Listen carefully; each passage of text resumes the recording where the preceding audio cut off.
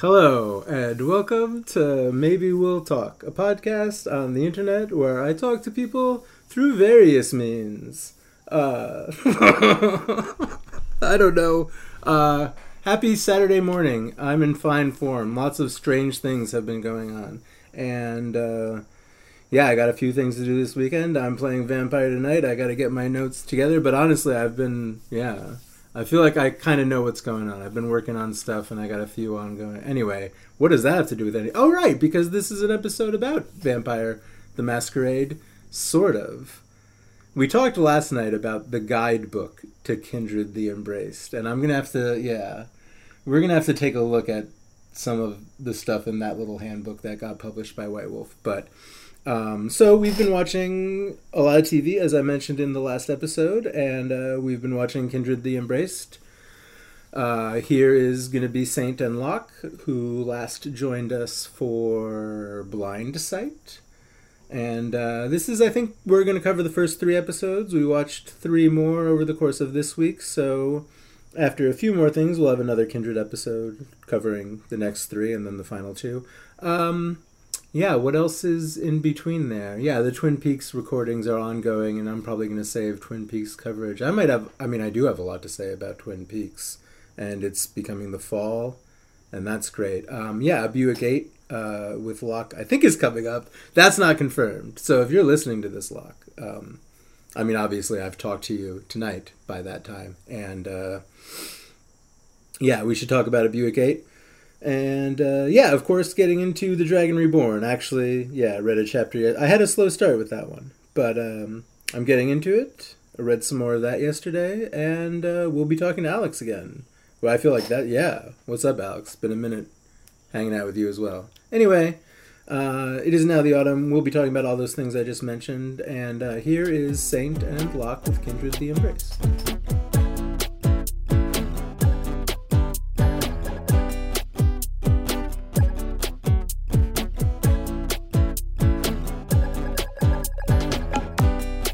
Cat has decided that being spooky is like the thing of the evening, so she's like creeping around behind these blinds, making them move, and then grunting, in a very uncat-like way.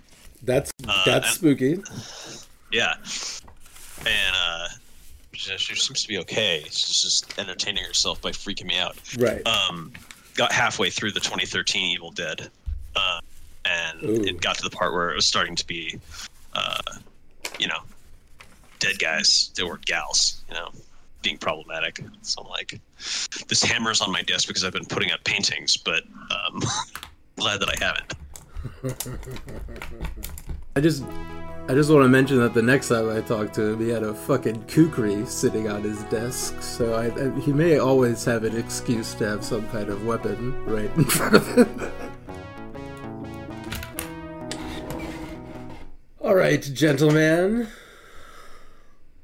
I've hit record. Saint and Locke. Yeah. Good evening to you, my good fellows. Good evening. One of my cats is very upset because I had to squirt antibiotics into her mouth. She did not like it. Yeah. So, but other than that, nothing too spooky going on here, other than rain and kitties. The kitties are, other than the one that's mad at me, and she's getting better. She's already getting better, but now, first thing in the morning, I have to do it again. I have a few notes, but yeah, I have the Wikipedia episode summary up on my other monitor because keeping track of the madness that is this show. I have no notes. A week and a half later, or whatever it is. I watched the pilot again about 5 minutes ago. Oh, good. Fast forward. I was going to say that's stamina, but fast forward is another thing. Yeah, just kind of clicking through to be like, what happened in this episode again? Because I watched this all like a couple times, a long time ago. Years and years ago, when me and my vampire friends in New York didn't have kids, and were much younger and had the stamina to like stay up until 2 o'clock in the morning drinking and role playing and talking about nothing, we would sometimes throw on Kindred the Embraced episodes to laugh at them while we were drunk, because they're ridiculous. This show is so bad. I mean, yeah. I mean, the pilot especially. The pilot especially, and it's super 90s, man. It's such a product of its time. I mean, I guess everything is. There are very few things, I guess, that are right. It's hard to extract the media from the time in which it was created. Yeah, there are very few things that you can truly call timeless, I guess. Everything's going to be like, yeah, this is sort of rooted in its place and its time. But it's also, I feel like there was good TV in the 90s. Like, I know that we've had a renaissance of good television. Like, now we have True Detective, we have The Wire, we have, like, these good bits of television production with good writing and good acting. Yeah, we've talked before about how, like, at a certain point, HBO was like, motherfuckers, we're going to make television, and we're going to call it Prestige. And it's going to be cult. It's going to have We're going to hire a writer. We're going to hire serious writers and get serious actors. We're going to spend $1 million an episode, and we're going to show a bunch of titties, too, while we're at it. And then that's how they made Sopranos and Oz and Rome and all that shit, all the stuff that won all those awards. And that changed a lot of TV for sure. And Kindred the Embraced comes before that time. Oh yeah, this was like old-fashioned serial kind of episodic.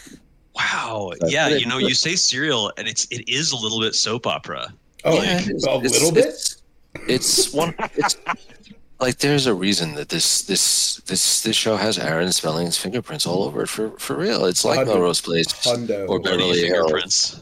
Yeah, it's like I don't think he's director or anything. He was a producer. I have no idea what that means. I have no idea how involved.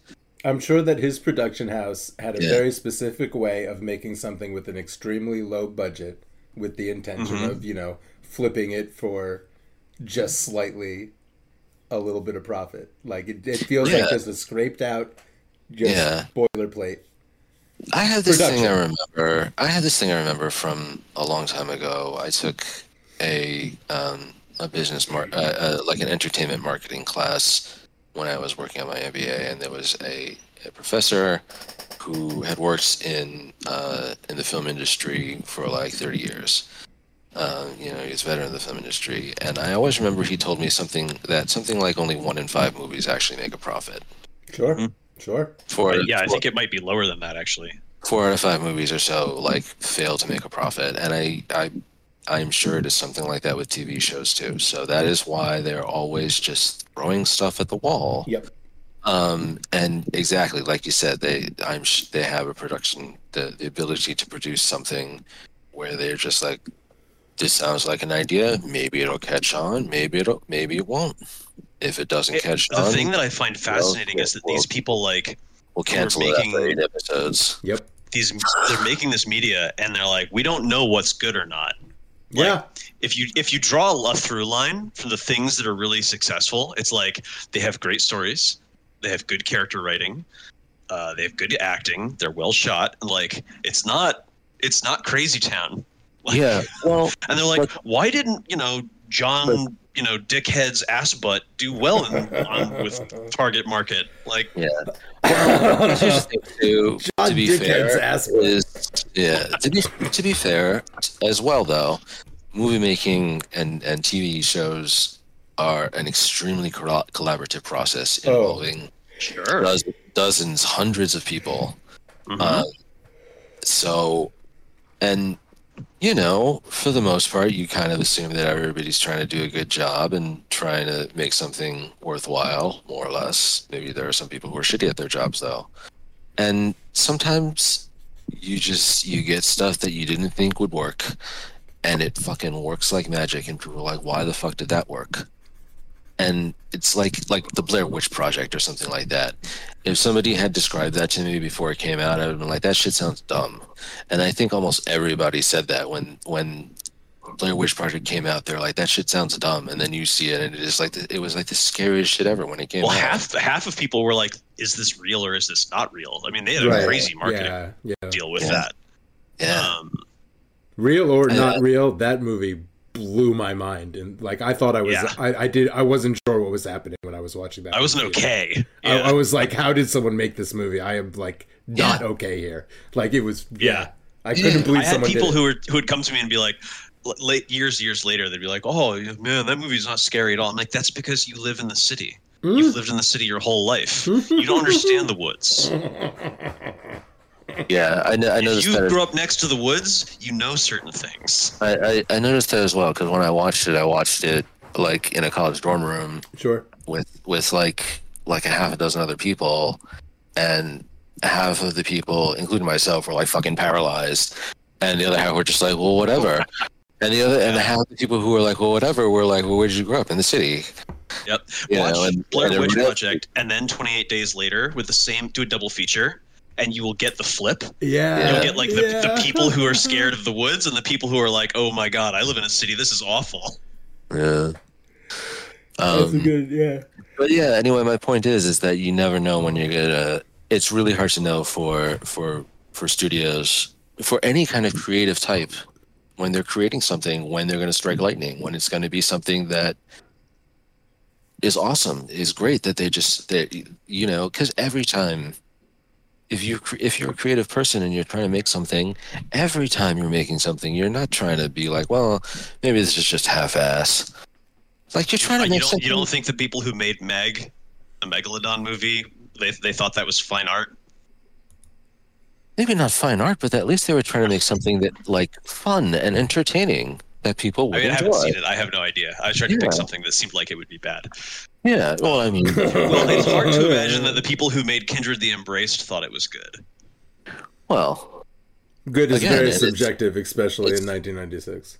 That's true, yeah. What's your yardstick? Good is very subjective, and a lot of people working on something that they thought was going to be very good, just did not turn out well. There are so many, like, I can think of like a bunch of different movies that people, with a lot of extremely good actors and writers and directors worked on and made together and put out this movie that was supposed to be like, wow, this is going to be the thing, and it sucks. Right. Well, I mean, yeah, you can get to the last minute and the editing job can be bad, and then you can tank the whole thing.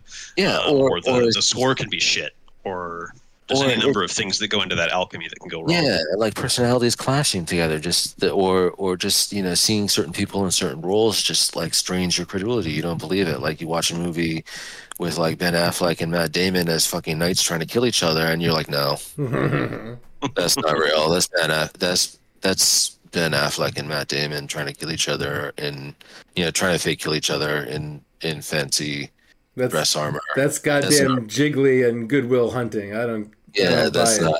I can't believe this. This is not. Certain things will break your word. And it's sometimes you get it right. Your suspension of that's Matt Damon. Yeah. Exactly. So Anyway, so my younger brother watched Jiggly, Wiggly, Higgly. Yeah, that guy. As like it's like wearing a hair shirt or scourging yourself with a whip or something. He did it like flagellation. Flagellation, not as an act. Yeah, he didn't do it to like hurt himself, but he was like, I want to see how. He wanted to see how bad it could be. How bad could a movie be? And there's at least one worse movie. Yeah, there's at least one worse one. Yeah, he's like, I made a terrible mistake. It was so much worse than I thought. Which is kind of how I felt when I was watching, when you were like, you've got to watch Kindred the Embrace. And I went into the pilot, and the pilot is an hour and a half long, I think, or an hour and 20 minutes, or something like this. And by the second episode, I was laughing my ass off. But by throughout the pilot, I was just like, oh God, I feel like it's killing my mind. The pilot's the worst episode. Me out like an apple. The pilot's the worst episode. Is teeth-grittingly bad. It's the least interesting, like, for some reason. Yeah. Like it's not. It doesn't grab you at all. Yeah. No. Yeah. And it's not like the classic like, oh, we have to do exposition dump because we're not trusting our audience. Yeah. It's not like, oh, we are the Kindred and we drink blood and we don't like to go out during the day. Oh, actually, yes, we do. They take some time to kind of lay it out, and some of it is kind of a mystery when you first see it. They're like, oh, this lady is a vampire, but she's out in the day, and she just. What's going on? She fed on a person in the bathroom, but that person is alive. But they're, it seems like they're fainting. Is he turning into a vampire? Yeah, what's happening? But is he not? Yeah, and it's cool. They don't tell you everything. They throw the few terms out there. It's kind of like, sometimes you talk about fictional worlds where, in a media where fictional worlds are introduced to people, and there's two ways to do it. One is with a quick exposition dump at the beginning. Right. Or near the beginning, and the world of Westeros, where seasons last for years, the Game of Thrones, etc. Yeah, exactly. Or there's the other way. Yeah, and then there's the other way. They just throw you in media res, and people are talking about shit that you have no clue what they're really talking about. But by watching it and kind of paying attention, you pretty much infer what's happening. You can pretty much get it from their body language, and you get it from them repeating, the thing over and over. Winter is coming. Winter's coming. Like I feel like that's part of what gave me such a hard time with Kindred the Embraced when I was first watching it as a teenager, because I knew all the lore. And so as they were leaving it a mystery, but they had changed the lore, and I was like, it's like that. It's like you're walk upstairs and you think there's an extra step and there isn't, and you just kind of stumble out into space. It's like it was that kind of feeling. Yeah, for sure. And now I think after like almost 30 years of Vampire and so many editions of Vampire and so many versions of Vampire, like I'm more comfortable just thinking of like, oh yeah, there are 5 clans. Just another one. There are 5 clans instead of 7 or 13. Oh man, after Requiem, who gives a shit? No problem. Yeah, exactly. Yeah, dude, exactly. Also, I've played now in games where the storyteller will change how the world works. Yeah, and I love that. Yeah, I was like when our other friend Dave was like, oh, the Nosferatu aren't a clan. They're what happens if you embrace below blood potency 2. I thought it was super cool. So yeah, now I'm actually interested in lore changes and different universes. Yeah. But when I was a teenager, I was like, no, this is heresy. There are rules for a reason. This is a gospel, and they're shitting on it. You're shitting all over my favorite thing. Yeah, exactly. Yeah. I mean, of course, it didn't help that the writing and acting in the show is actually pretty bad, too. It didn't help that it was Aaron spelling at all when I was 17. No, it did not help. Yeah, it didn't help because all of us were... haters is the term. Edgelords, perhaps, although not at that time. Edgelords had not been invented. I don't think. We were. I feel like edgelords had been invented. We didn't call them that. I knew a couple. Yeah, we just didn't call them. Know about them. Right? Yeah. Yeah. We were early goth kids, Grimdark. Yeah, very much so. And this TV show was not The Crow, and that was the biggest mistake Aaron made. That was a real problem. Yeah, real problem for me. That was really I was expecting The Crow. Yeah. Although, so let's talk about, sort of the specific episodes. I mean, there's the pilot, which we said is unfortunately kind of boring. It is real slow, and it's about this fucking bozo cop. I don't remember this dude's name. Billy Ray? Oh. Frank, yeah. Frank actually, but he is... Oh, actually, wait. A bozo for sure. Yeah. No, actually, wait, guys. Before we start, I do have to ask you one really important question. Gotcha. Are you down for Stevie Ray? I am down for Stevie Ray. We were down for Stevie Ray. That's what his name was, Stevie Ray? Yeah, the guy who gets staked out in the very first episode. Yeah, we were down for Stevie Ray. We were down for Stevie. Yeah. You know what I'm saying? Exactly. That's right.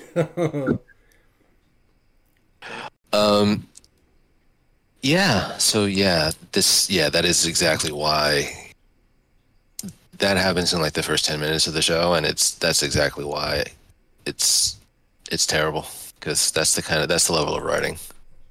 It was not clear to me why he died from that. Like, they can go out in the sun. Staking doesn't kill you; it paralyzes you. Does it in this show? The staking paralyzes you, yeah, but he staked him with a metal antenna, which Also, it's not wood. But they can also die from sunlight if they're like weakened. Oh, maybe he hadn't fed. Maybe that's right. Yeah. No, but they were running around on the rooftop.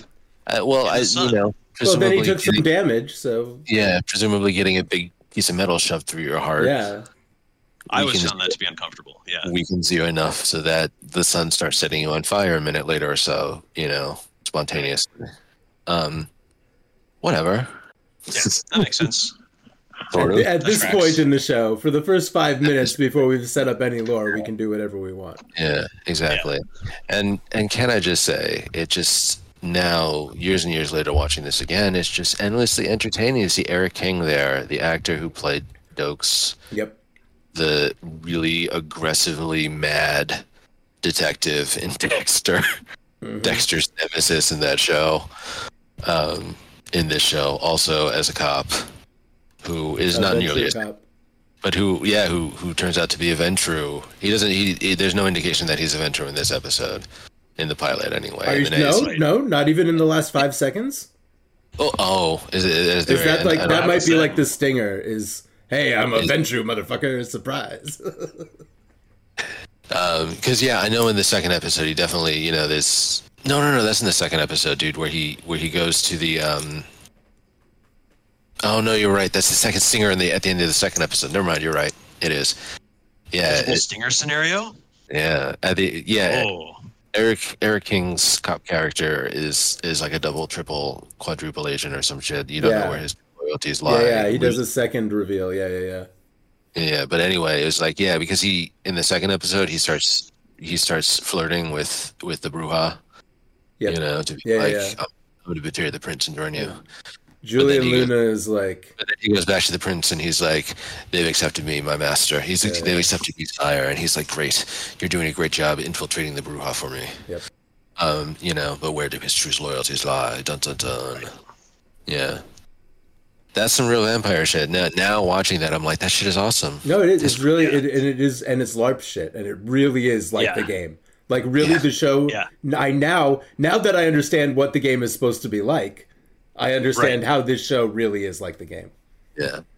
Yeah. And I do like, and at the time too, as like an edgelord teenager, I was like, Julian Luna is not a tough prince. He should be murdering motherfucker. Why is Eddie Fiore even walking around anymore? That dude should have had his head cut off a million years ago. Yep.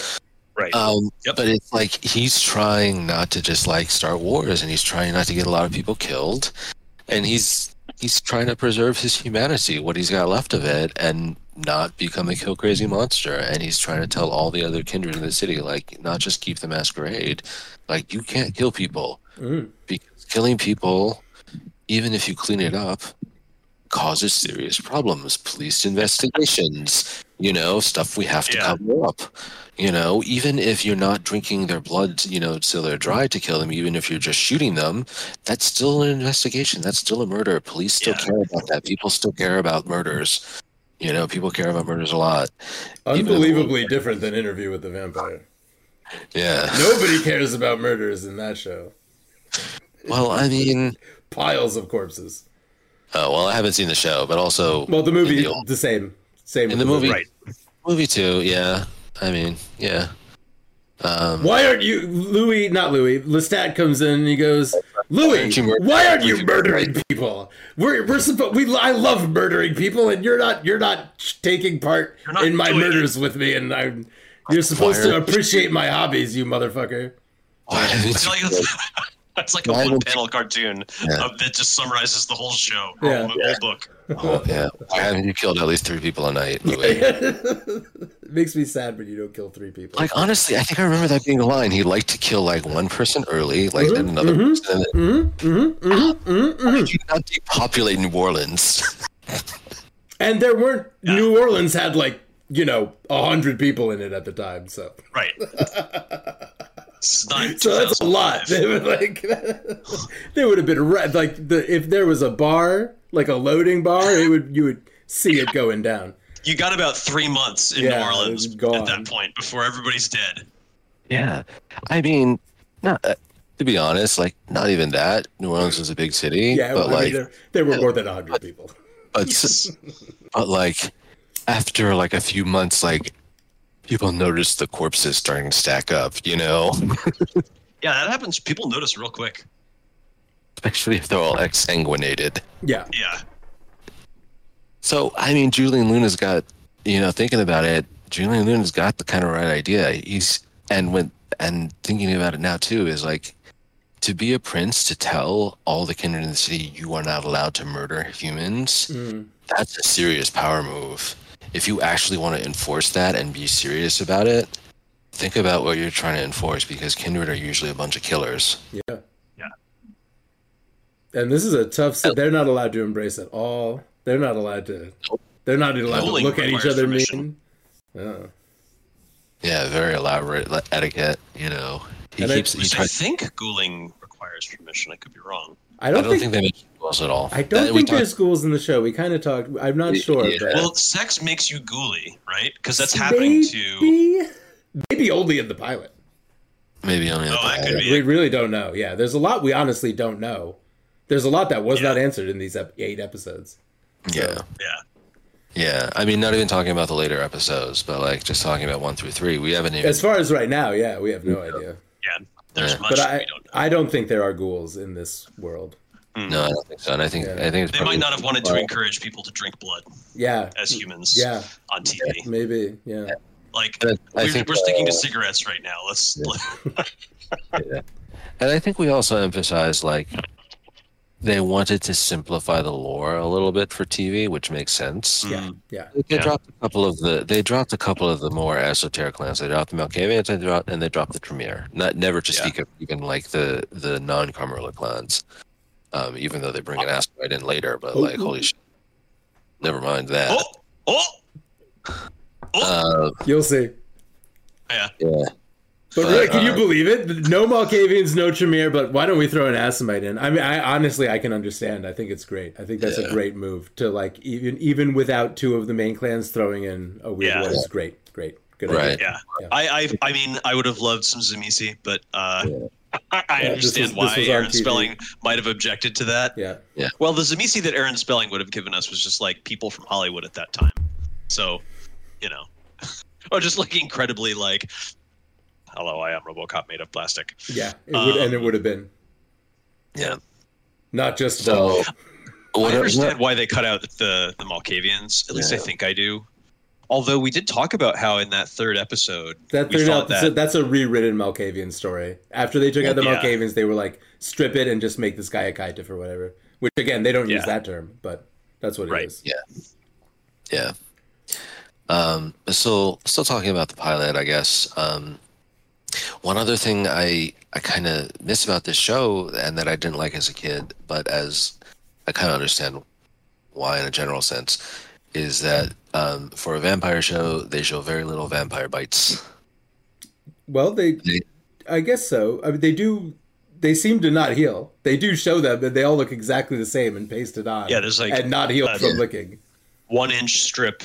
They don't show it. They don't show a lot of it actively happening. No, exactly. But they show everyone has a makeup on their neck afterwards. Yeah. There's a little bit of blood. Like you basically took like a nail polish brush and just drew it across the neck with some blood on it. But there aren't a lot of feeding scenes. Yeah. I wonder if that's a ratings thing. Like, if you bite someone's neck, do you get a?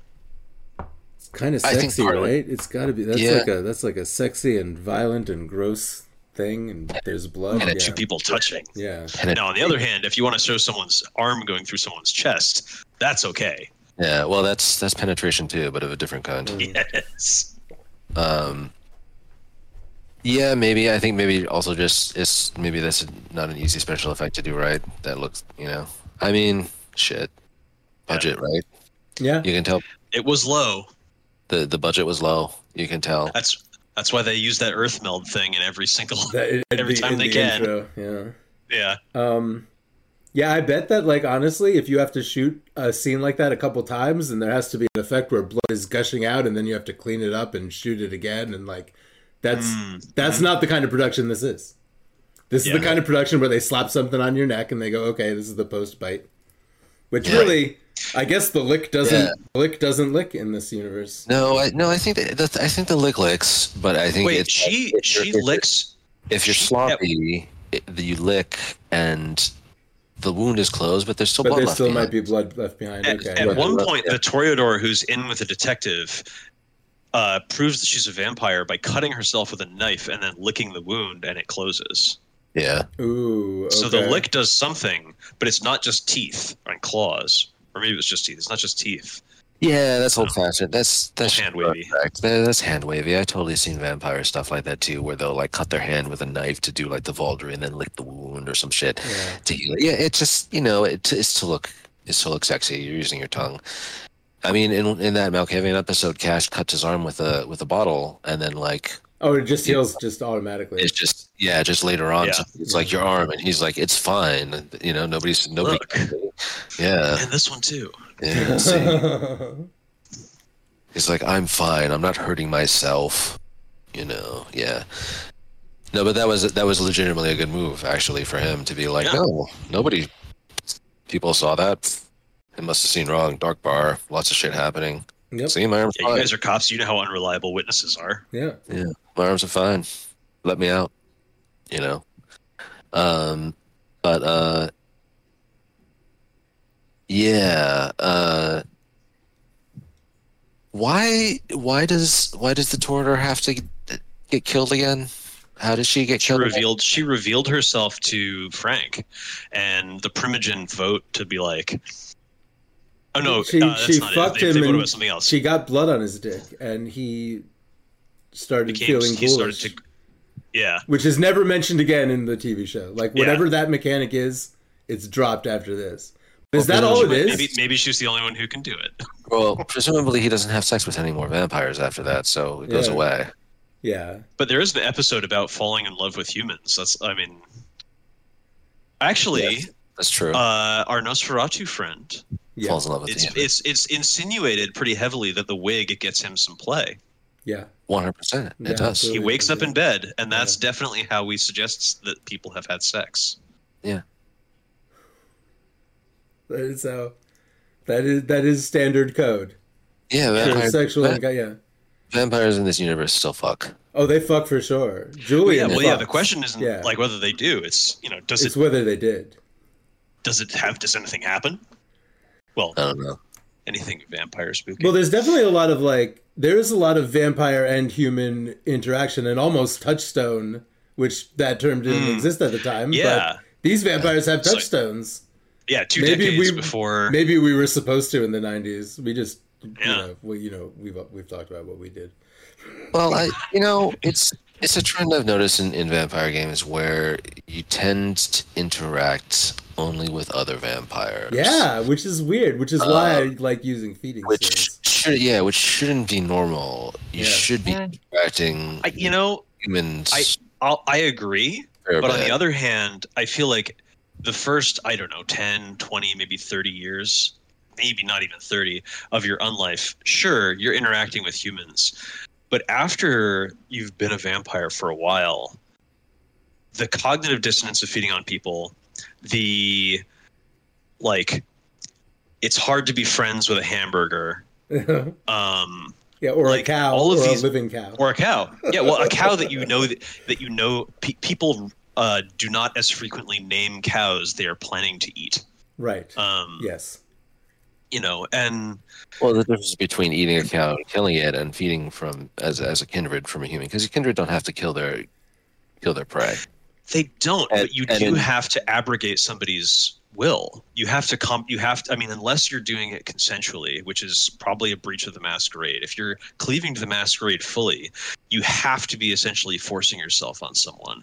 And to continually do that, like the soul is dyed in the color of the thoughts, like you become what you do all the time. And so if you're constantly disregarding people's agency, it's going to have an eroding effect. I feel like it has to. Oh yeah, absolutely. And that's why you have a humanity thing in the game. And there's definitely that element. There's always that element in this game, in the tabletop game, of like vampires have to consciously be reinforcing their connection to humanity, because otherwise it does fade very quickly and easily. Yep. They have to deliberately try to immerse themselves in human things. And ultimately it ends up being kind of like a horrible parody. like vampires going to the opera. Yep. You know, because it makes them feel alive, the art and the passion and the music. But it's like it's all pantomime or whatever. It's all, you know, just like the empty screaming beast within or whatever. Yep. But again, there's shades of it. You know, like we said, there's shades of everything. Yeah. And that's kind of the point. Everything's nuanced. So that's why, you know, in the vampire game, you have humanity rating that goes from 0 to 10, with 0 being a howling monster and a 10 being some kind of like weird, crazy saint. And most people kind of hover somewhere in the middle, you know, with like, you know, people who are at like 7 and 8 being like, I'm trying to be a good person. I know I'm a monster. Maybe I feel like most of the people that I know probably have a 7 or an 8. Yeah.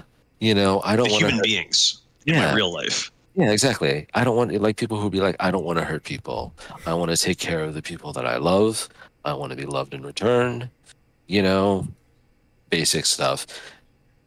You know, people who are extremely selfish and extremely awful and who do not take care of other people around them are not people you want to have in your life. And those are like, you know, the people with quote unquote low humanity in a vampire game, because those are the people who don't care about other human beings, who don't have any empathy, and who don't, you know, who start trending towards that kind of sociopath monster kind of vampire thing, like Eddie Fiore, or, you know, I don't know. He's really the only one. Some of his Bruja. There aren't really any good Bruja in this. They're pretty much the villain clan. They barely have names other than Eddie. I think it's pretty much just Eddie. I mean, most of the clans, it's really just 1 or 2 people. It's kind of hard. Are pretty. The gang will have Cash, and then like the crowd, and like Stevie Ray, who's dead. Yep. But don't forget, we're down for him.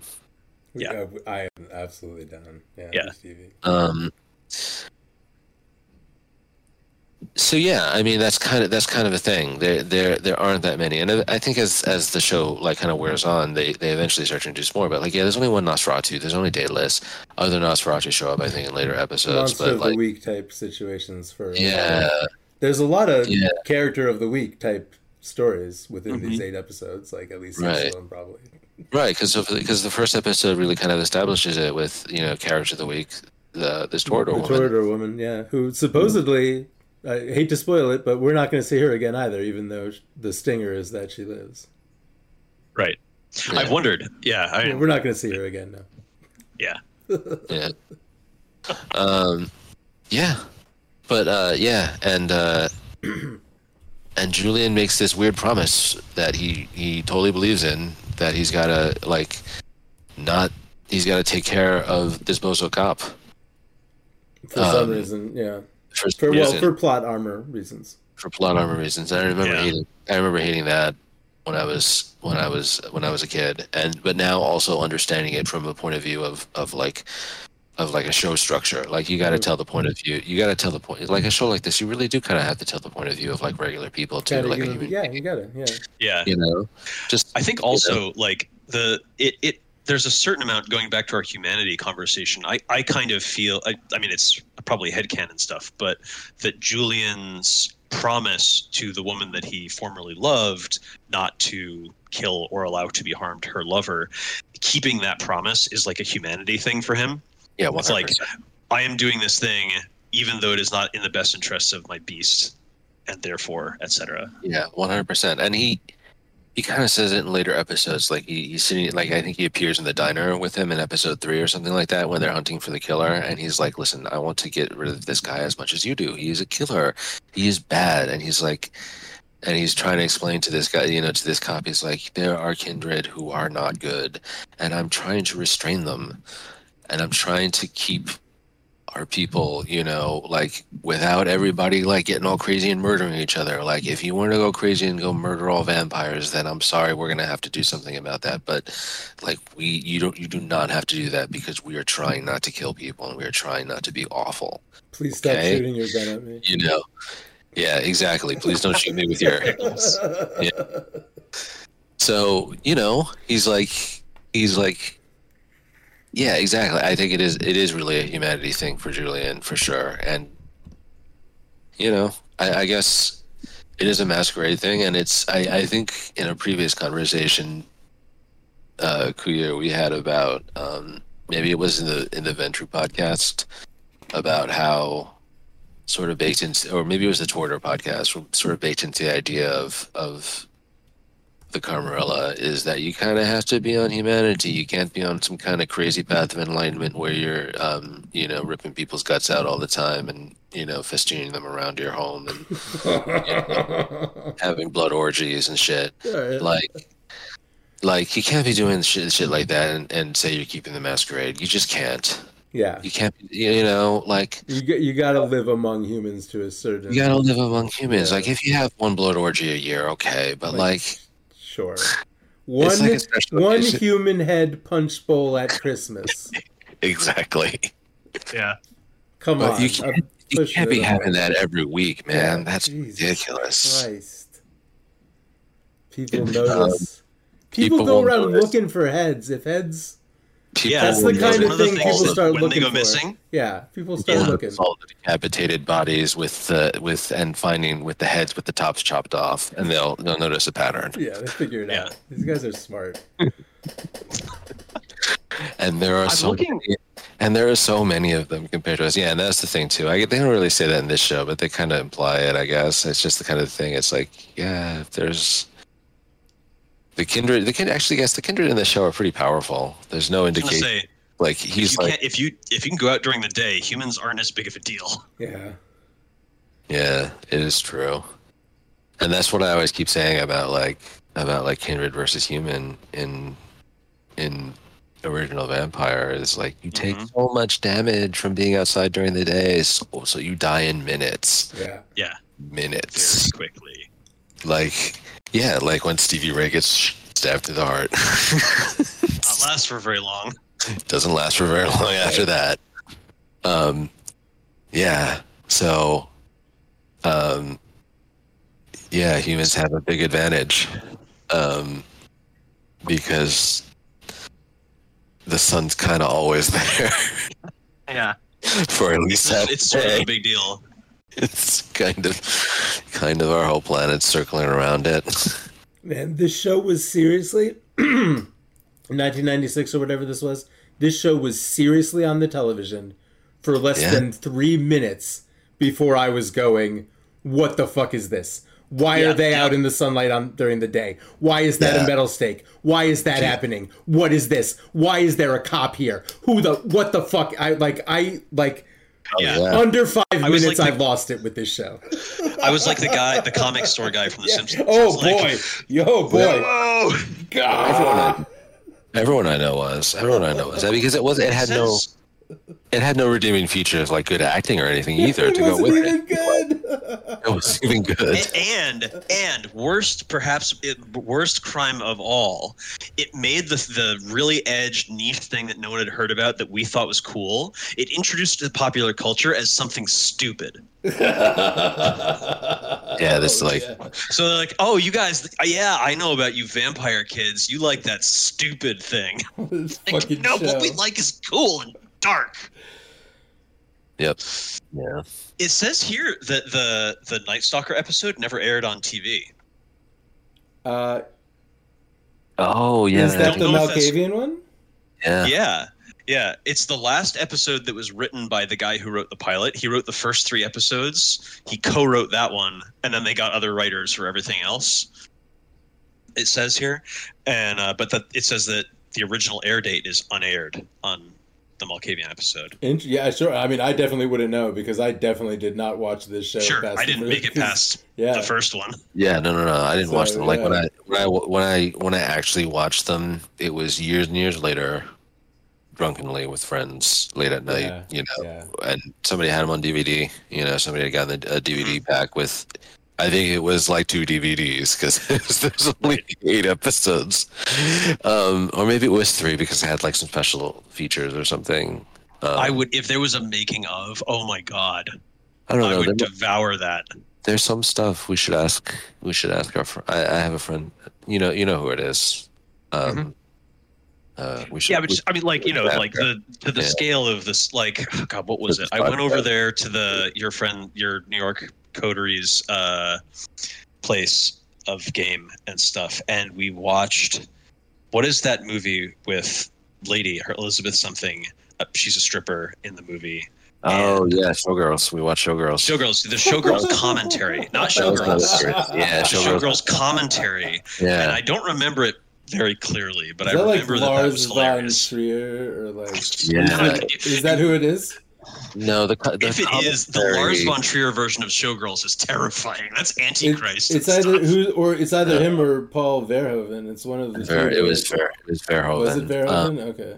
Yeah, no, and the thing is the commentary that he's talking about on the DVD is not even done by anyone who was actually involved in the movie, from what I understand. Oh, no, it's just somebody like Mystery Science Theater 3000 again. Yeah, basically MSKT. Some guy that was involved in the production of the DVD packaging. They were just like, put some commentary on this. Who cares? I have no idea who this guy is, where they found him or whatever, but he's just making fun of the movie and it's so good, and it's like, why is this on the DVD? I have no idea, but it's hilarious. It makes the movie like the Showgirls movie is bad. It is not watchable unless you're just trying to watch it to see Elizabeth Berkley's tits or something, which, I mean, okay, just fast forward to that part, I guess, but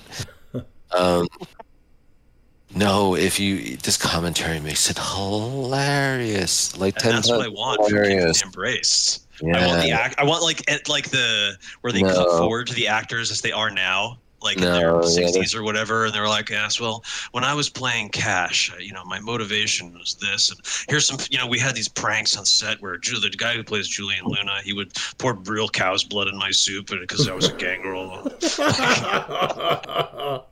They should have a reunion. They don't have any of that. Speaking of, unfortunately, Mark Franco, the guy who played Julian Luna, died like about a year after this was made. Really too bad. Too bad. So, because Julian Luna's the best part. Now I love Julian Luna. Oh man, I'm in Julian's corner. Yeah, for sure. Well, I'm in his corner. The one tier above that is whoever it is that's standing behind him. That old dude. Oh yeah, Methuselah or whatever. His name is like Primogen or something. Yes, Cain. Yeah, I forget his name. I just think of him as the sire. His name is something like that. That'd be hilarious if his name was just Sire. He doesn't go by anything else. I mean, but that, hey man, we were just looking at Chicago by Night last week, and there's a lot of people in that book that just go by a title. Yep. That just go by like just Sheriff. Yeah. Or, are you guys gonna do Montreal by Night? Maybe. I don't know. I'm looking forward to those Black Dog podcasts. I think I remember actually being pretty problematic in like a lot of ways. A lot. I feel like every single. Yes. His name is Archon. Black Dog. His name is Archon Rain. His first name is Archon. Archon. Archon Rain. Yeah. Archon. Yeah, and I remember being mad about that because an Archon is something specific in Vampire. Yeah. And he was definitely not that. Just like a guy named Sheriff and and the original Ass Primogen in Chicago. It'd be great if the prince's name was just Prince. Yeah. The vampire formerly known as. Yeah, I kind of feel like probably let's not cover any Black Dog. I kind of feel like shoot. I'll take a look at Human Occupied Land for the Black Dog podcasts. Yeah, we could do a Patreon only bonus and really talk about Black some Dog. filth. Yeah. Yeah, we're gonna do the Fomori book. We're gonna do the Spectres book. We're gonna talk about whole Clan book Ball Eye. Ball Eyes. Yeah. Not even I don't even want that one. No. They fill people with bugs. I mentioned that a lot. Yeah. Mm-hmm. Yes. Yeah, that's a popular Bali move. That's their deal. Yeah. If Edgelord had been a term back in the day, that's like sort of that's the Bali clan curse is that you have to be an Edgelord. You have to be this unrepentant, over the top Edgelord. They threw a fireball. They had fucking fireballs. They have magic missile? Yeah. Wow. Yeah. They could throw like aggravated damage. They had do I need to say it? Like Ammonium 3 or 4. It was terrible. It was like, oh my God. What was the joke, Doug? I don't remember. What was the joke? It was a Bali blast. Oh yeah, that's right. Holy shit. Whew. There was there were cloves named Bali Blast as well, which Bali made High. Even better. The Bali High, that's right. Bali Blast was a Snapple. Mountain Dew or something? Was it Snapple? Snapple or Mountain Bali Blast. I Blast. have an important 90s question before we return to Kindred the Embrace. Great. Pepsi, Coke, right? Yeah. With the people, this was like a real war that was happening in the 90s. Yeah, my family was involved. Yes, I'm aware of it. Yeah, This very year, my friend asked for a Coke, and me and my mom at the store bought it, and my mom said, I don't feel right buying a Coke for your friend. I knew. This year. I knew what the answer was going to be for you. But please continue. But I mean, we were raised in like a indoctrination. Oh. Yeah. See, I prefer Coke. I will drink Pepsi if it is presented to me. I don't care. I'll drink RC Cola. I'll drink whatever. I truly don't give a shit. Yeah. As long as it's not diet, I don't give a shit. No, I just wondered in the 90s what your the war had it's like the Sega versus Nintendo, right? Like I was Nintendo, and I knew that Sega people were filthy degenerates. They are. They still are. If they were, they are now. You could. That's a benchmark. That's a real thing for culture. That's not a 90s thing. Absolutely no. But how they behaved in the 90s, they're still that type of person. I mean, are you serious? Mario versus Sonic? Yeah, 100% I am. Yes. Yeah, Sonic is lame. Yeah, Sonic is lame. Sonic. Yeah, 100%. Yeah. Sonic is dumb and bad. His only thing is that he goes fast. Lots of things go fast. He's also like he's like the Michelangelo Ninja Turtles, like rad, like that. It's that 90s like the Bart Simpson, the Toad. Yeah, the Toad. Yeah. Imagine Mario having Toad. Mario's like, no, I am a humble man of the people. Mario stayed out of the Toad era, really. Yeah. I mean, there was a little bit, maybe Strikers. Well, there's the live action movie that isn't exactly Toady, but I don't even know what that is. Yeah, I haven't seen it. We used to rent it when I was a little kid. Wait. Isn't John Leguizamo in it? Yes. Yes. You haven't seen the Mario Brothers movie? Nope. Have you seen Spawn? Yeah, actually, I remember seeing. I think I saw Satan. Okay, we're gonna do a double feature of my two favorite John Leguizamo movies. I'm ready. I definitely see it. Pause this podcast right now. I saw in the theater with you guys. I remember when they were blasting. Yeah.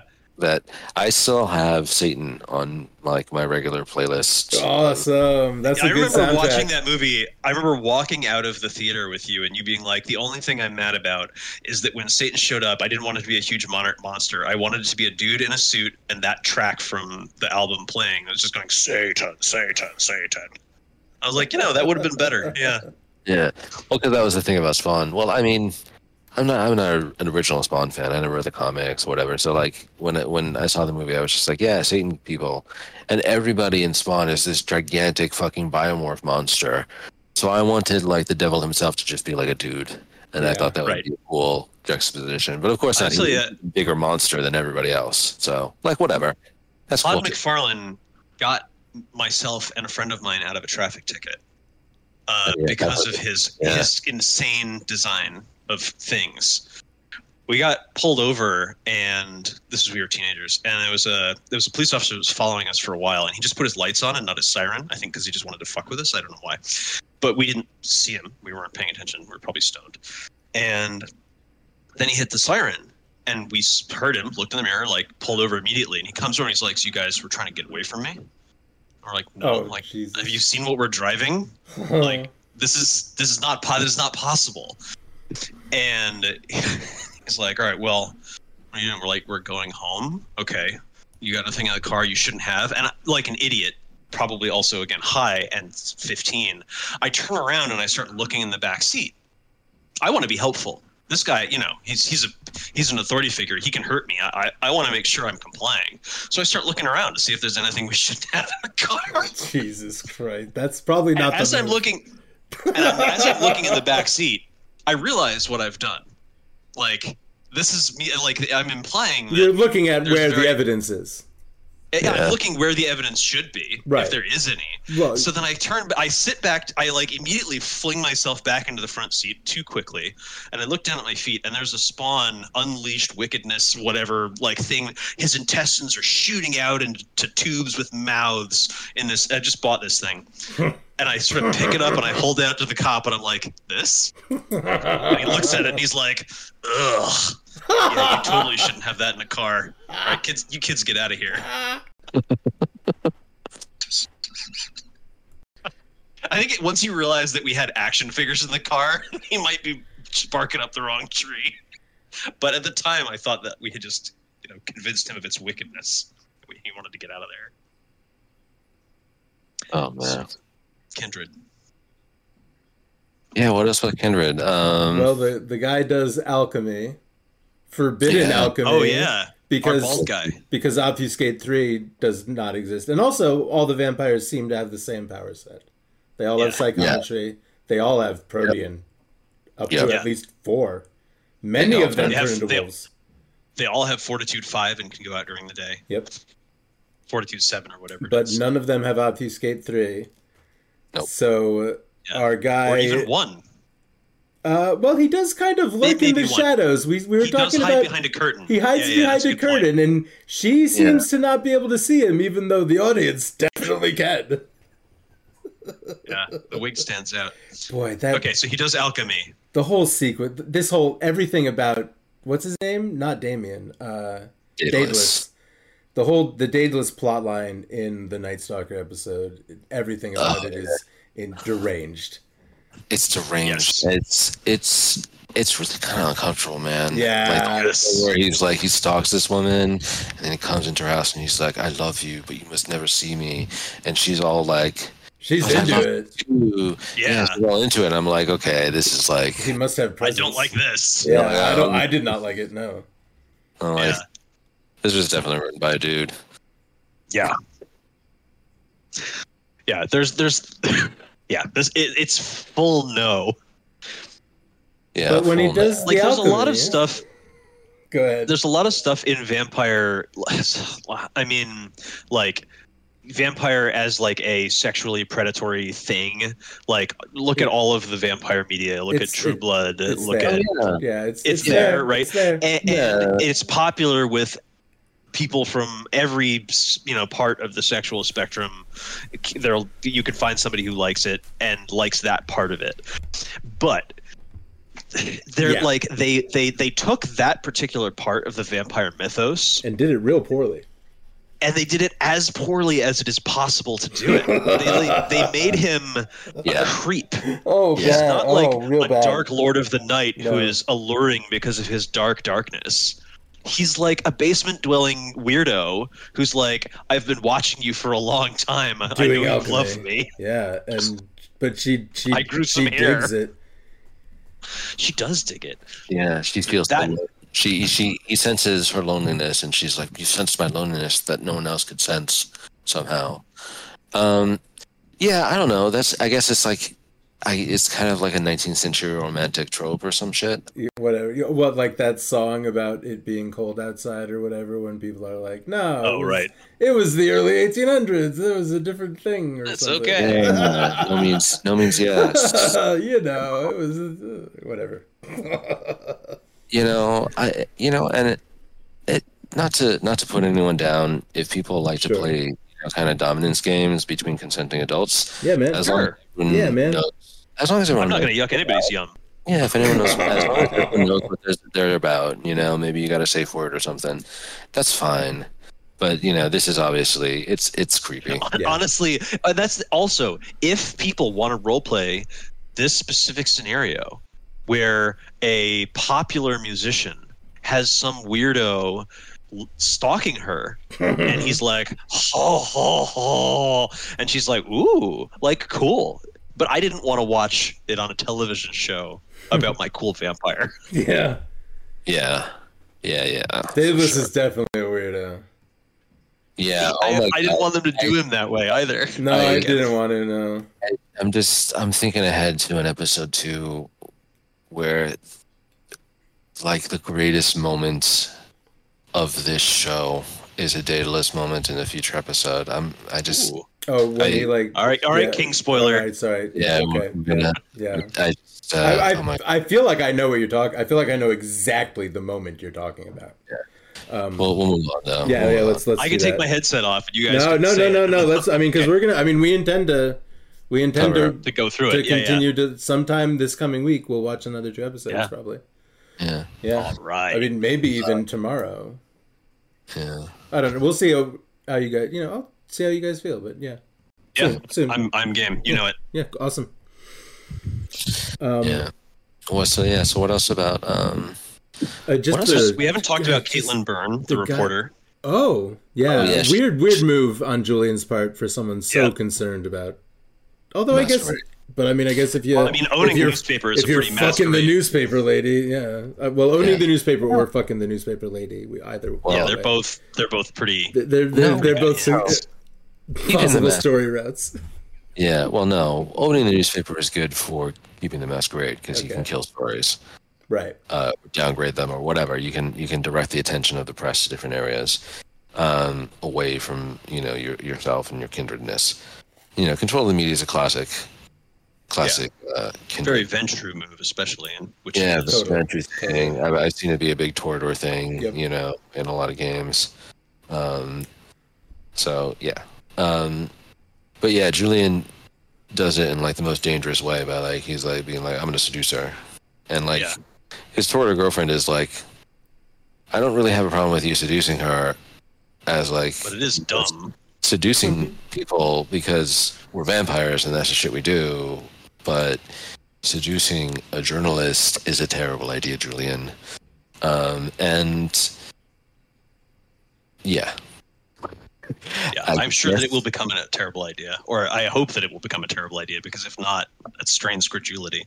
Well, I think partly it's just, again, when I was a teenager, I was like, how can you make such a foolish decision? But having lived she's very pretty many more years, I realized that many people make very stupid decisions almost exclusively all the time. I am not omitting myself from that. No, that's why I said almost exclusively. I'm thinking of me, like not literally, but also like going back to our Blindside podcast, like there's a certain amount of decision making going on up here in this bone prison that my brain's trapped in, but how much of it I'm involved with. Yeah, I'm after Blindside on a day-to-day basis. I'm just becoming more and more aware of how much shit is going on under the hood. And like how much I really have no idea whether or not I'm the person who just said that or not. Yes. A lot more of that is going on. Thank you, Peter Watts, for giving me schizophrenia. Yeah. I find it to be a really liberating experience to live in a world in which you realize you're part of some kind of vast sea of voices. Yeah. Rather than just the single captain at the helm. Hey man, till all are one. Till all are one. That's another one I would do a podcast on, is Transformers the movie 1986. I think I can still recite the whole thing. The whole thing? Wow. Don't start. Don't start. Please don't. Now. That's something because we won't be able to stop you. But right, it'll be like when Cartman sings that Styx song. Yeah, we'll just have to mute you. That was something you could do at one point in your life. You know that you could recite Transformers 1986. You've muted yourself now, Mark. I can't hear you. He's doing it. He's protecting us because he's doing it. Oh. Can you hear me now? Yeah. That's really something you could do? Yes. Yeah, and I might still be able to. I'd have to I might stumble, but yeah, there was a point I was on a trek through these mountains at one point, and it was like a really shitty rainy day. And I was 21, and I was carrying this extremely heavy pack. It was all uphill. The footing was really bad. It was a miserable day, and I was just like, I'm just gonna do Transformers and get through this day. And so for the next 2 hours, I just muttered the movie. You know what I'm really sad that I've never gotten the chance to say in real life? I have nothing but contempt for this court. Probably because you don't want to actually be thrown in jail. Oh, I can't wait to be in the court. I can't wait to be in front of some kind of kangaroo court where it doesn't matter what I say, and I get to say I have almost said that during meetings at work, but I have avoided it. That's a really good line.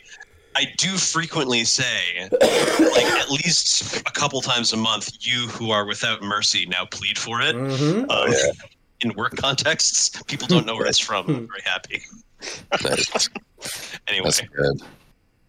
Oh wow. Oh man, I went back to kind of like click through this episode real quick of the second episode of Embrace, Prince of the City. I forget about Julian's niece. Oh, Sasha rules. Of course, Sasha is my favorite character. Sasha. Oh, Julian's man.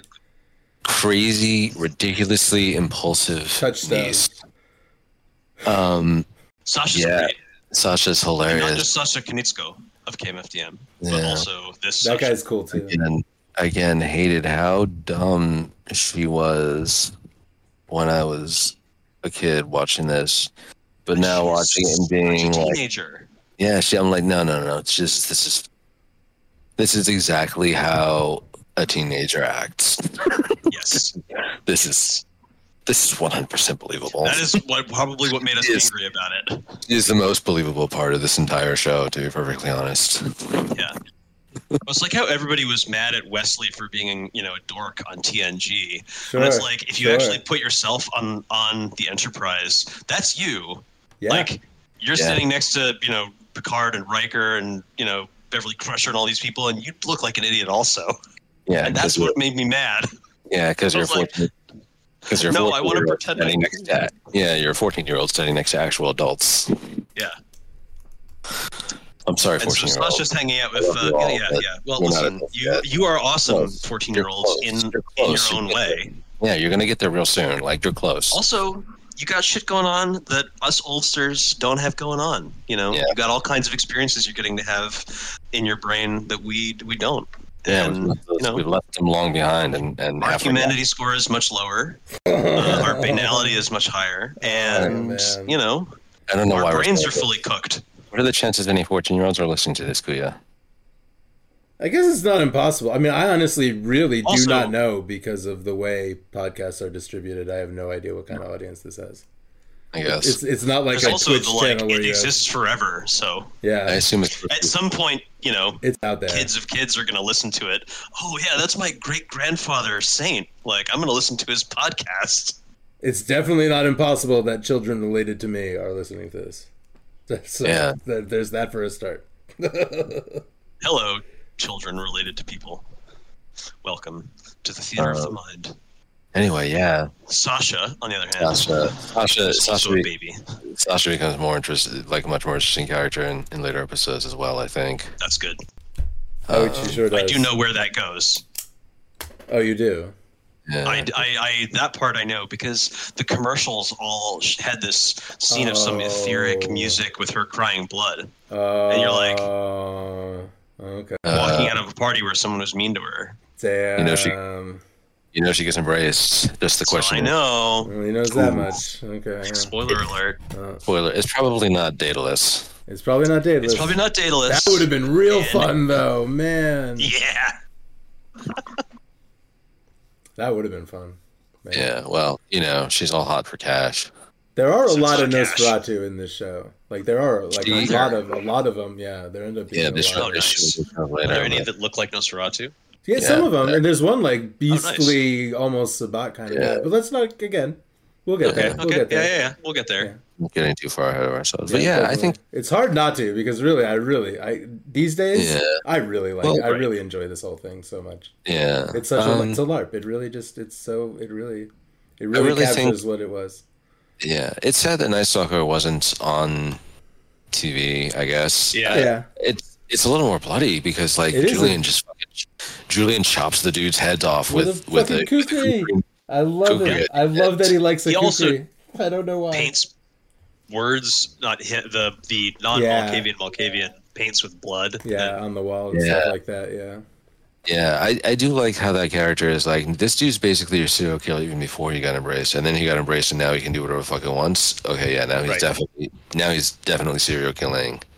Like, maybe he didn't have the courage or the strength or the ability to kill people before, but now he does. And boy, howdy, is he angry at everybody. Yep, he likes it. Yeah, he likes it exactly. He just wants to go around ripping some spines out. Is his blood brother Tag like? Is he talking to the vampires, or is it just nonsense? I think it's just I think it's a phrase that uses the word blood, and he thinks it's a I guess he just comes up with it himself, probably. I mean, because Cash comes up to him like and is like, "Yo, who sired you? Who are you? What's up?" And this dude has no fucking clue. He got sired, and he has no clue. Like some lady in a bar. Yeah, some lady in a bar, and that's the old-fashioned gangle embrace we talked about in the gangle podcast, where you don't tell them anything, you dump them. But this guy, that would be fun. Yeah, you give him a copy of the clan book if you're nice, maybe, and then it's like, I'll see you in a year or 10. Didn't know until listening to your guys' podcasts on the clan books that they were considered to be an in-universe thing. It's hinted and sort of not in all of them, but some of them very directly say things like, if you're looking at these pages, we wrote them down so that you knew. Oh, yeah. Some of them do say stuff like that. Yeah. Some of them say stuff like That's that. great. Like more than once or twice. Yeah. Yeah. And listen, it makes sense that Kindred would want to write some stuff down, but be careful about it as a memento mori, because time is long, and if you really do manage to start living past the length of like a normal human life, if you've been a Kindred and you've been around for 100 years plus 200, like, you gotta assume stuff starts to get hazy. I hope so. You gotta assume, because if it doesn't lead together, the weight of all of that memory would just be. Yeah, well, and that's a record. That's a vampire. I feel that way as an adult human. Right, I know. That's what I'm saying. I'm glad I've lost some of it. Yeah. I feel like I put it onto a zip disk. Yeah. I don't feel like it's gone. I just feel like I put it into cold storage. I buried mine under gravel, and you got to get down there with like a shovel, and you have no idea what direction anything's in, and a lot of this stuff is all wrapped up in barbed wire and poison. Nice. Nice. It's down there somewhere if you want to get it. A lot of it's corrupted. Yeah, zip disks stored next to magnets. Yeah. Are we gonna get the zip disk reader working? Clank it a couple times. Right. Maybe. Yeah. Percussive maintenance. Blow it out with some air like it's a Nintendo. Yeah, a lot of my shit has to get plugged in and unplugged a couple times. Yeah, get the dust out. If I could take the back of my head off and blow into the back of it like a Nintendo cartridge. I mean, I guess my face is on the front of my head, so this breaks down pretty quick. But boy, it's too bad that Dreamcatcher is such a piece of shit. I have neither seen nor read. It touches on a cool idea about like I don't remember the exact term, but the guy spends a lot of time in the back of his own head in this mental library he's constructed, and he can like look out windows at different parts of his life and stuff. But also there are like shit intestine monsters being pooped out of butts overrunning the countryside, and that sounds bad. And it's honestly just nihilistic and terrible. It's the first book he wrote after getting run over. Oh. Yeah, it's a rough one. It's the movie and the book are just, they're not known to be enjoyable. upset about things. Yeah, understandable. But there's a one really cool that the mind library or whatever it is really described. But it comes with a free Frogurt. Yeah, right. There you go. Poop flavor.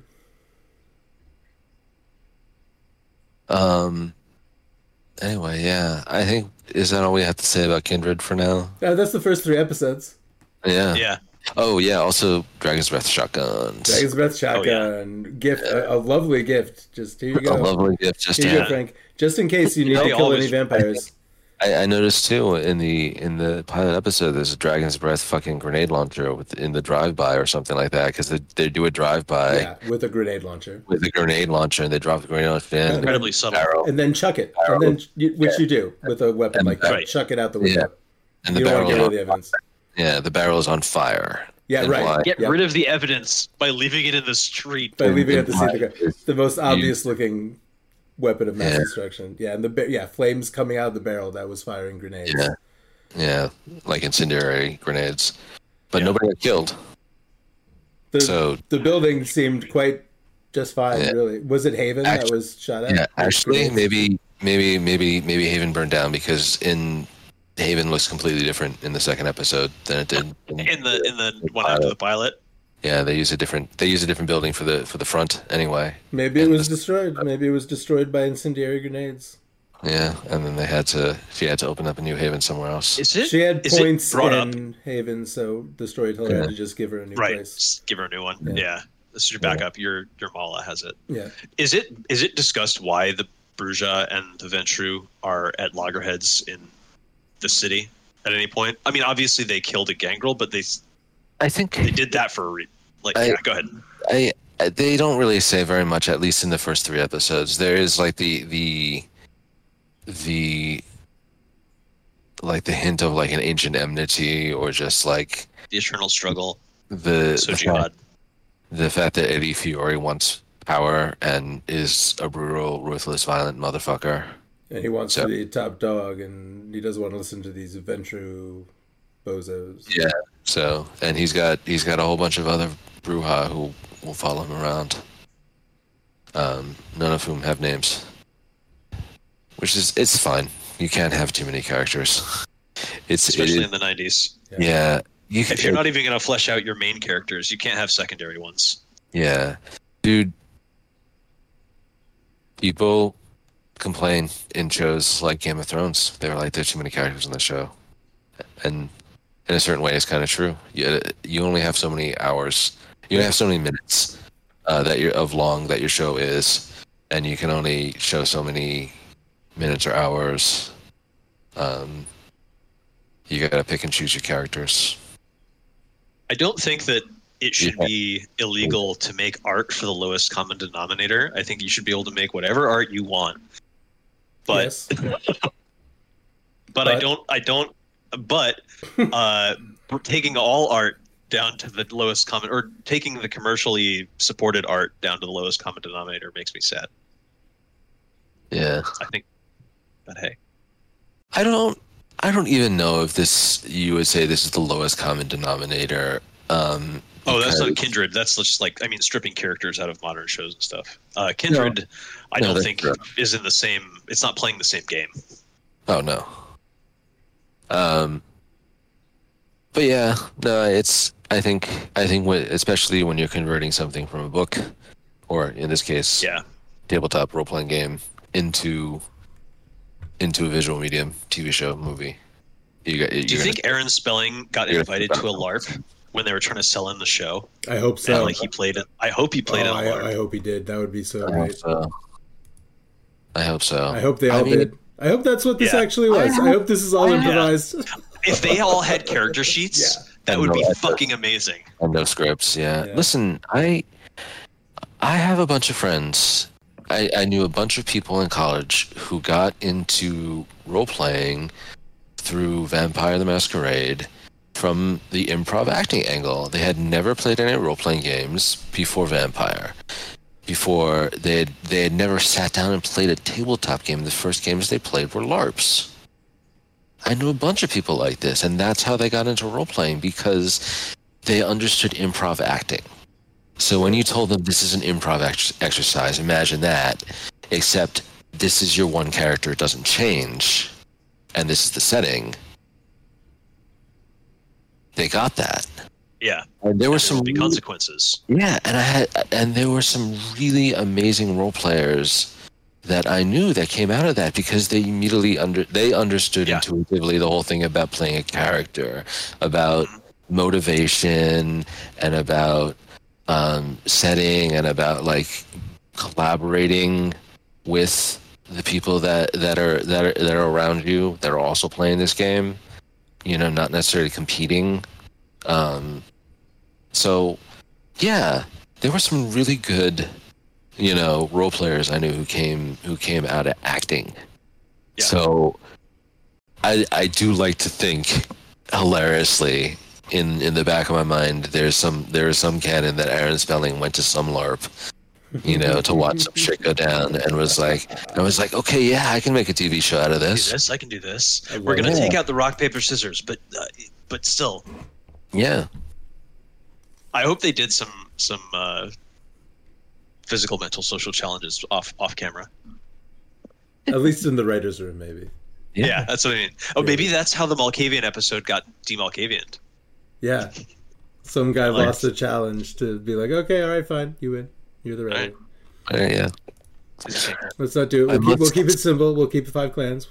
Before we begin this physical challenge, I must inform you that I have the bomb. Right, yeah. Yeah. I regret to inform you that I am in possession of the bomb. Boy, that was fun to say a different way every time. Yeah, and I also remember...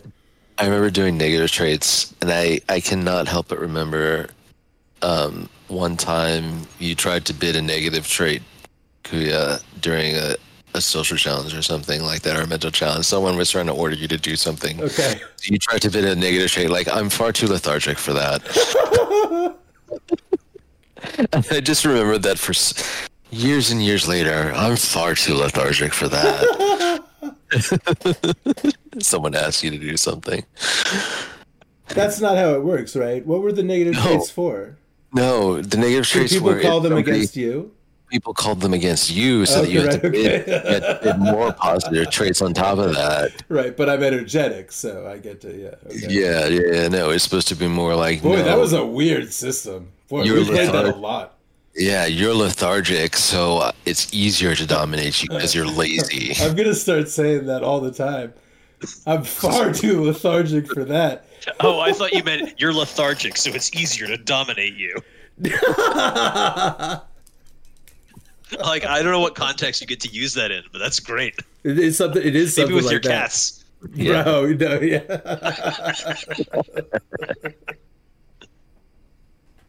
Yeah. My poor babies. Oh my God, I forget. I almost forgot about the rock paper scissors and the calling traits. Oh my God, there was some funny shit coming out of that. Yeah, there definitely were. I remember some. Yeah. Definitely were. I definitely remember too that in this LARP where I met all these people, we definitely simplified those traits to just be like, you have physical traits. You bid a positive physical trait. Oh, okay, sure. Yep. You don't have to be like, oh, I bid alacritous, or I bid potent, or I bid, whatever fucking like. Yeah, I'm determined. Every source word you plucked out. It was like, I've got determined times 3. Everyone did. Times 3, yeah. That was the best mental trait, determined. Yeah, because it's easy to figure out. So I'm determined to do whatever I want to do at this moment. Yeah. That's a very teenage trait. I'm determined to do whatever I want to do. Determined, fuck yeah. Exactly. I'm teenage trait. My fucking 8-year-old. Determined. Jesus. Yeah. Yeah. Filled with determination.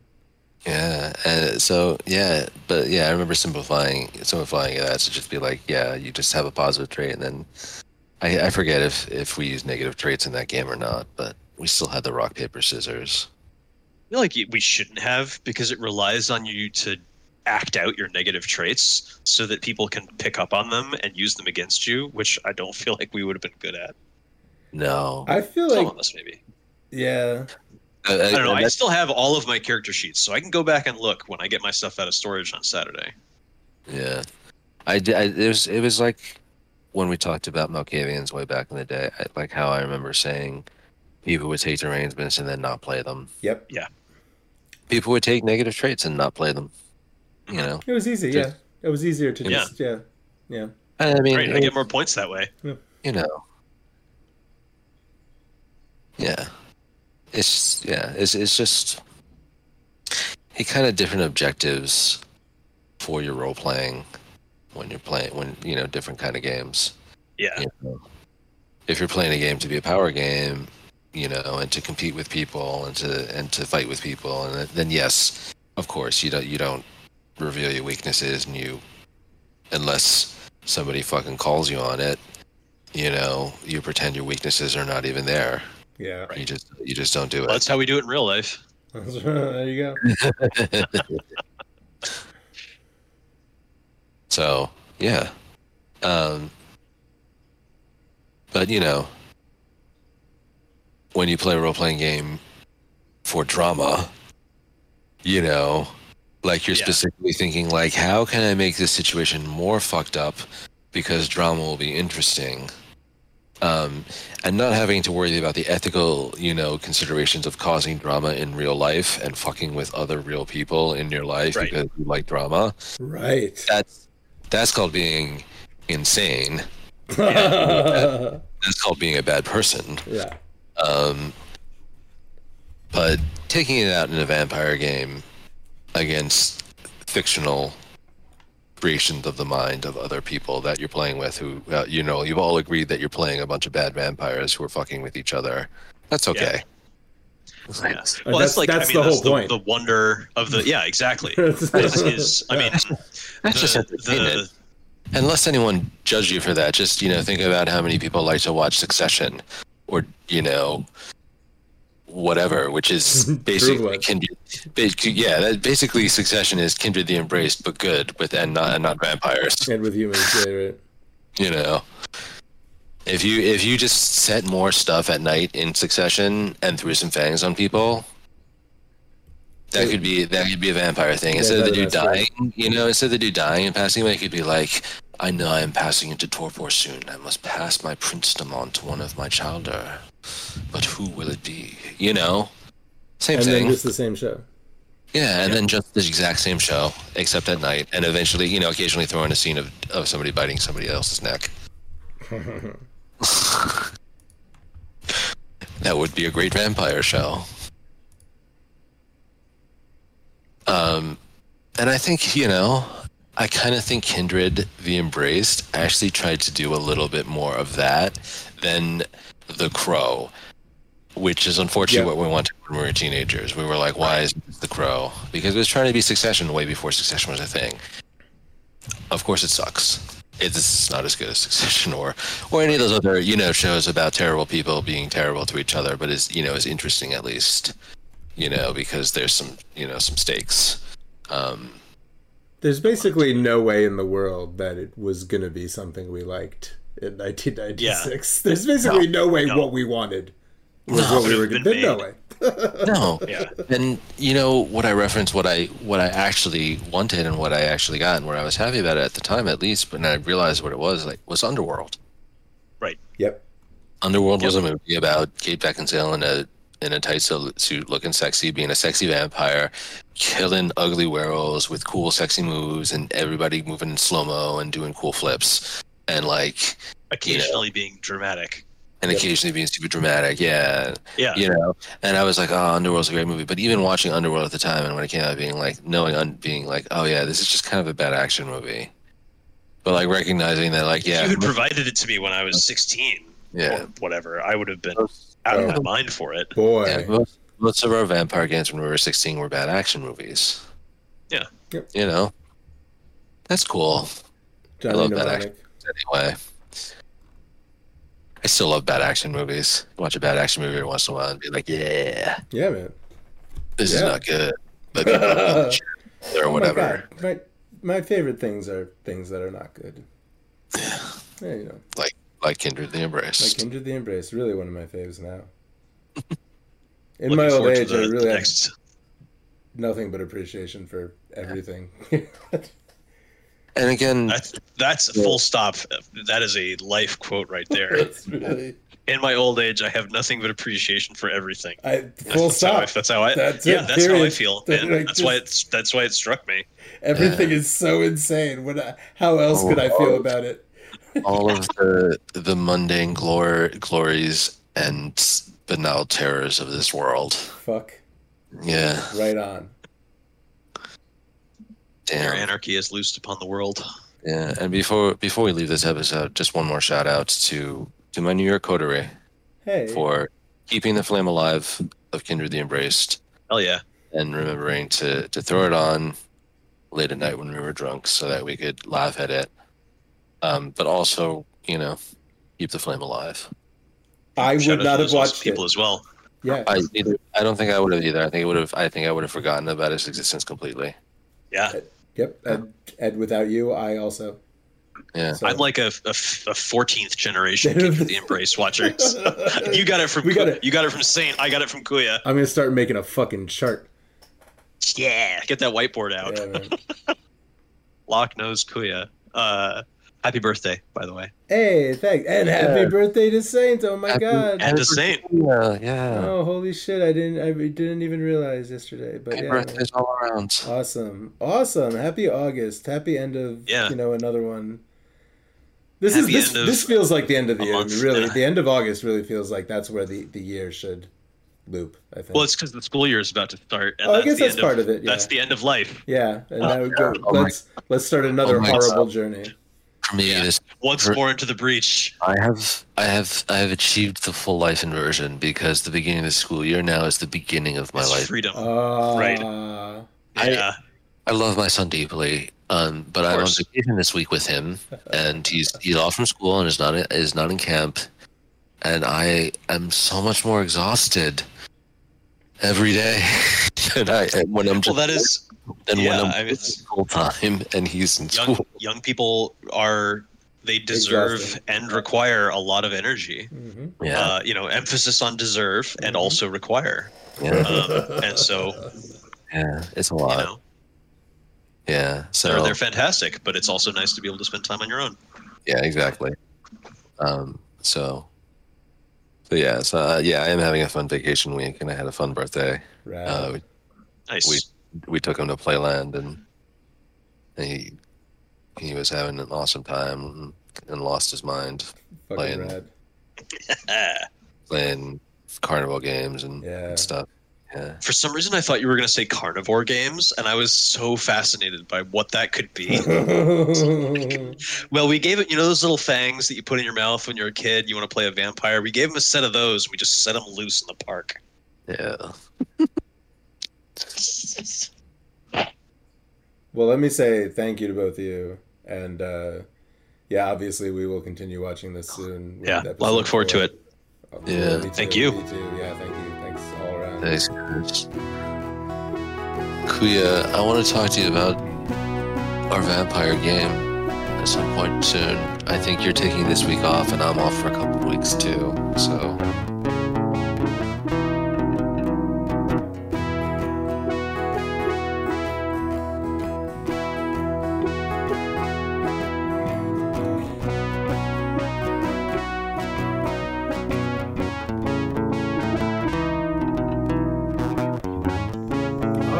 Thank you so much again for listening to Maybe We'll Talk. Again, or for the first time, or whatever. I don't care. Thanks for being here. Yeah, coming up, we've got New Nightmare. We've got maybe Chicago by Night Volume 5. Definitely probably 2 more episodes where Saint and Locke and I talk about this. Me and Locke are going to talk about From a Buick 8 pretty soon, and coming up, the next episode probably is going to be about The Dragon Reborn by Robert Jordan. So yeah, thanks for hanging out. Stay tuned. All of that stuff is coming next over the coming weeks. It is September now, and we are going to put another fat, foul, filthy fucking August behind us. Eat me, Gary. And yeah, then we're just going to keep rolling right along. It's going to be great. If you're interested in what you're doing, you can come and talk to me and this crew on Discord. That is my favorite way to talk to people on the internet. You can get a link to our Discord server, which is called EasyTown, by visiting cuyadk.tv. cuyadk.tv. That's where you can get a link to the Discord server. You can get a link to my Etsy and buy some soap from me. You can support me on Patreon and Twitch, and you can see all my other social bullshit there. And maybe I'll be opening it up. Maybe I'll be making some more social media accounts on the sites that I have neglected. Maybe it's time to start taking over the internet a little more again. So we'll see. But yeah, check out koyadk.tv. Thank you so much for being here. That's the bottom line. More stuff is coming up, and let's see. Let's have Flyosity tell us about photosynthesis again. That'll be fun. Plants make food through a process called photosynthesis. Using energy from the sun, cells in the leaves turn simple materials into energy-rich food. The epidermis is the skin. Beneath the upper epidermis lie the palisade cells, which are the chief food producers. Spongy cells are partly surrounded with pockets of air, which enable the cells to exchange gases with the atmosphere. The stomata are small openings in the lower epidermis under the leaf. Leaf veins carry water and nutrients from the roots. Carbon dioxide enters through the stomata. Chlorophyll, contained in cells of the palisade and spongy layers, helps absorb sunlight and transform light energy into chemical energy. Carbon dioxide combines with water and is photosynthesized into oxygen and sugar. Oxygen escapes through the stomata. The sugar, dissolved in water, is carried throughout the plant, providing energy for growth. Sasha rules. Sasha. Of course, Sasha is my favorite character. Sasha, really, man, crazy, ridiculously impulsive. Touchdown. Yeah, I wanted to date when I was a teenager. Yeah, I've dated at least 5 of these. Yeah, There were a lot of these around. A lot of fun, but also, yeah. Anyway, I'll probably cut that part out. Yes, that's fine.